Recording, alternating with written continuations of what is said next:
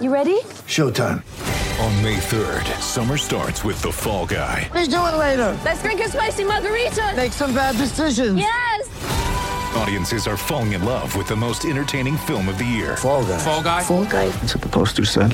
See Ryan Gosling and Emily Blunt in the movie critics say exists to make you happy. Trying to make it out? Nope. Because I don't either. It's not what I'm into right now. What are you into? Talking. Yeah. The Fall Guy. Only in theaters May 3rd. Rated PG-13. Welcome back to BetQL Daily, presented by BetMGM with the Joes and Aaron Hawksworth on the BetQL Network. Welcome back to BetQL Daily, presented by BetMGM. Joe Ostrowski, Aaron Hawksworth with you, and it is time to talk some World Cup. The U.S. men's national team knocked out on Friday, but we still have plenty to talk about in the round of 16. And joining us on the GetMyPhoenix.com guest line is Sebastian Salazar of ESPN. The Phoenix is a revolutionary technology helping men all across America get back to their best in the bedroom. Visit GetMyPhoenix.com to learn more, and make sure to catch Sebastian on Football Americas on ESPN Plus live every day during the World Cup at 4 p.m. Eastern. Sebastian, no matches today, which I'm sure you're excited to get a little rest, maybe enjoy the area a little bit, back in action on Friday. But I've got to ask you about the Cinderella story. Morocco upset Spain. Do you think they can do the same versus Portugal? So I think this all comes down to how much you value a home dog, right? Because Morocco may not be home here in Qatar, but they're effectively at home. I didn't go to the game, Morocco-Spain, but I was talking to one of my ESPN Deportes colleagues that was there. He said it was 90-10 Morocco fans. They are not only, the lone African team left, they kind of are the lone representative of the Arab world left. I'm in downtown Doha. It may as well have been Casablanca last night. I mean, they are truly the home team. So when you kind of put that out there, then you see plus 475 for them to win it in 90, and you think, man, that's a really good value for effectively, again, a home dog. Here's why I don't think they can do it twice. They didn't just play 90 minutes, right? They had to go to penalties. They played 120 minutes against Spain, and they played most of that without the ball. Spain had 75% possession in the game, which means when you don't have the ball, you're chasing. It's a huge physical exertion. So for those reasons, I don't really think Morocco can get past Portugal. I also think Portugal hit another level in their round of 16 match against Switzerland. Switzerland's a decent team, not a great team, but a decent team. So for Portugal to hang 6 on them is significant. Now, Portugal to win in 90 is minus 150. That's maybe not a super great value. I would go actually and look at the anytime score. There's a guy named Gonzalo Ramos. You don't know his name, but you do know the name of the guy that he replaced in the starting lineup, Cristiano Ronaldo. And so Gonzalo Ramos, an anytime score, is plus 160. It was a huge move from the Portuguese manager to bench Cristiano Ronaldo for this game. It was due to some ill discipline from Ronaldo, and I think that was kind of a shield. I think Fernando Santos, the Portuguese manager, has kind of wanted to try to see what this team would look like without Ronaldo. He got a chance to do it. Not only did they win 6-1, the guy who replaced him, Gonzalo Ramos, had a hat trick. He scored his first goal 17 minutes into this game. So I don't think Santos can move that team at all. I think Ramos gets another start, and I think he's very likely to end up on the board. Yesterday, we had the top odds maker over at BetMGM on the show, and when we asked about the World Cup, his reaction was, it won't stop. It's constant Brazil money. Just all hours, every minute. They will not stop betting on Brazil, and they are plus 175 now. Do you agree with the betting public that just piles up their money on Brazil, or do you think this is more wide open than many believe? I think the two best teams are Brazil and France. That, to me, is the very clear final. Between the two of them, for me, it's a coin toss. I'm not really sure, what that final will look like. But for me, it's very clear they're on opposite sides of the bracket. So Brazil's plus 175 to win it all. France is plus 400. France is also plus 175 just to reach the final. So I think you can kind of accomplish both there. You could say Brazil to win it all at plus 175, France to reach the final at plus 175, and you kind of cover both of those scenarios. To me, those are the two clear best teams, and I see Brazil as massive favorites over Croatia in their quarterfinal game. To me, that's probably, Morocco has kind of the home edge, so maybe they can keep it close against Portugal, but I just see a massive gap between Brazil and Croatia. So along those lines, you can bet on winner runner up. So like Brazil, France, for example, is plus 550, or I think you can even bet just France to be also in the final, which would be plus 185. Would you be interested in something like that, since you said Brazil, France, clearly that'll be the final? I think so. I think that's where the value is. There's obviously, for me, the big question, I'm sure we'll talk about the game, England-France. That is like the game of the quarterfinals. It's the dream matchup. And it's one of those that could go either way. England's not a bad team. They're not a significant underdog, or they shouldn't be considered that in this game, as well as France has played. But to me, when you look at the teams on paper, there's nobody nearly as talented as Brazil and France. And then if you look further at what we've seen so far this tournament in terms of actual level of play, the let's say fourth, fifth gear that those two teams have hit, no one else can match. Not only have they not matched it in this tournament, I've not seen them match it anywhere else. Even Portugal's 6-1, I think, is a little bit of a fluke, a little bit of an accident of football, as they say.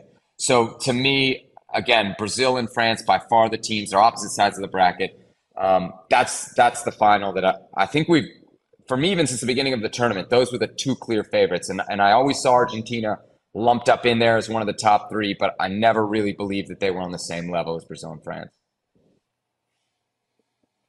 Yeah, I'm just writing down all the different ways that I can bet this. You can bet like the straight forecast, 1 and 2, runner up, like you mentioned, to reach the final. A lot of different ways. All right, the first quarterfinal, Friday morning. You mentioned there is a massive gap between Brazil and Croatia. So what do you think the best plan of attack is here? So Croatia, to me, why don't I believe in them? Because they're the runners-up of the last World Cup, but they don't win games. Or they haven't so far this tournament. In fact, 2 of the games in the group phase are scoreless draws. The only team they beat was Canada, the first World Cup in 36 years. And if not for a bad finishing day from Belgium, Croatia doesn't even make it out of the group phase. And then against Japan in the round of 16, which is a pretty favorable matchup once you get to the knockout rounds, they go behind. They tie at 1-1, and they end up advancing through penalties, basically because Japan chokes in the penalty shootout. So I think Brazil here, with Neymar back, is as I've said, super heavy favorite. I think you could even go Brazil minus a goal and a half, which pays out at plus 105. That's kind of what I'm seeing it at there. I think they're 2 goals better, clearly, than Croatia, which is a lot, to kind of say in soccer. Anytime scores, I think, is another area to hit here, because I do think Brazil will score and score multiple goals. The 2 guys I'm looking at as good values are Richarlison. He's the center forward for Brazil. A lot of people focus on Neymar, but Richarlison is the guy right now who's scoring, and he's scoring some absolute bangers. If you've caught any of the highlights and you've seen Brazil scoring great goals, they're coming off Richarlison's boot. And then Vinicius is another player. He's plus 225 as an anytime score. So I think those are the 2 guys that I would pick to score in the game, and Brazil at minus a goal and a half, a pretty good value there, plus 105. Well, let's talk about England, France. France minus 145 favorites in this one. What angles do you like in this match, betting wise? I mean, this is the game. This is the game for me. So I think we talked about it on the last show. We talked about the USA Netherlands, and it seemed like everybody was seeing the under there. And for me, I thought actually that game would go over. This one to me feels a lot like that. I think we got to think over in this game, or at least that there will be goals. Why? England and France have loads of attacking talent. And if there are weaknesses on each of these teams, if you look at the lineups, it's definitely in the central defensive position. And that's how you keep goals out of the back of the net. The other way you do it, obviously, is your goalkeeper. And both of the goalies in this game are good goalies. You're not the starting goalie for England or the starting goalie for France, by accident, because you're bad. But they both have this trait of catastrophic mistakes. I mean, howlers, bloopers, things you would see on SportsCenter's not top 10 plays. And I just wonder if one or both may contribute one of those here, which makes me think there will be goals. Now, the over 2.5 is plus 105. I see a little bit more value in both teams to score no draw, which is coming in at plus 185 where I'm seeing it. If you ask me to pick, from the money line, France, I think, is plus 145 to win in 90. I think France is a safe bet to win.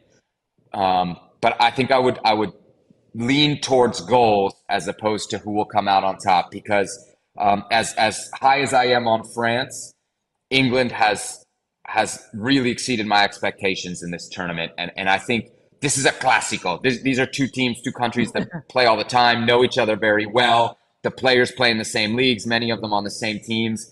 And in those games, it's just really hard to be confident in picking who is going to actually win. Well, the second closest money line number is on Friday. Argentina, the favorite, over Netherlands. How do you view this one? Okay, so opposite of England, France, where I think there'll be goals, I think this one is low scoring. Both of these teams are interesting, right? Neither of them look particularly good in the group phase, but they both won their group. Then you go to the round of 16, and Argentina really struggles against an Australia team that nobody even had getting out of the group. And the problems that Argentina had in the group phase are the same as they had in the round of 16. It's just outside of Lionel Messi, who we all know, how are they going to generate offense? How are they going to score? Now, the Dutch, on the other hand, kind of solved the problems that they had in the group phase against the United States. You saw it in that game against the Americans, man. They were clinical, right? The U.S. for the first 10 minutes of the game, they're all over this Dutch team. One Dutch attack, ping, ping, ping, ping, back of the net. And then they did it again right before the half, and the game was effectively over. So what is that to say? I actually see a lot of value here in the Netherlands. Money line, I'm getting plus 260 over 90. But I could see this game being a cagey affair, as I said, that goes to extra time and maybe penalties. So the Dutch to advance are plus 135.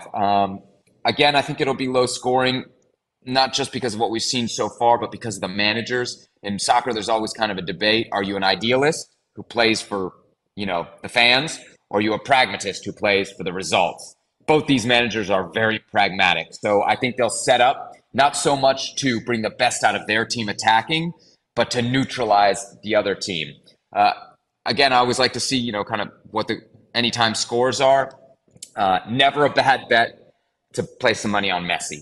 He's plus 160 to score, plus 350 to score the first goal. He scored in 3 of Argentina's 4 games. He scored the first goal in 3 of Argentina's 4 games. And I think on this show last time I said, bet him to score the first goal against Saudi Arabia because they would probably get a penalty. Against Poland, because they would probably get a penalty. They did, and he missed the penalty. So maybe we should give credit to Wojciech Szczesny, the Polish goalie, who made a great save. I was bitter about that one because I was already pumping my fist.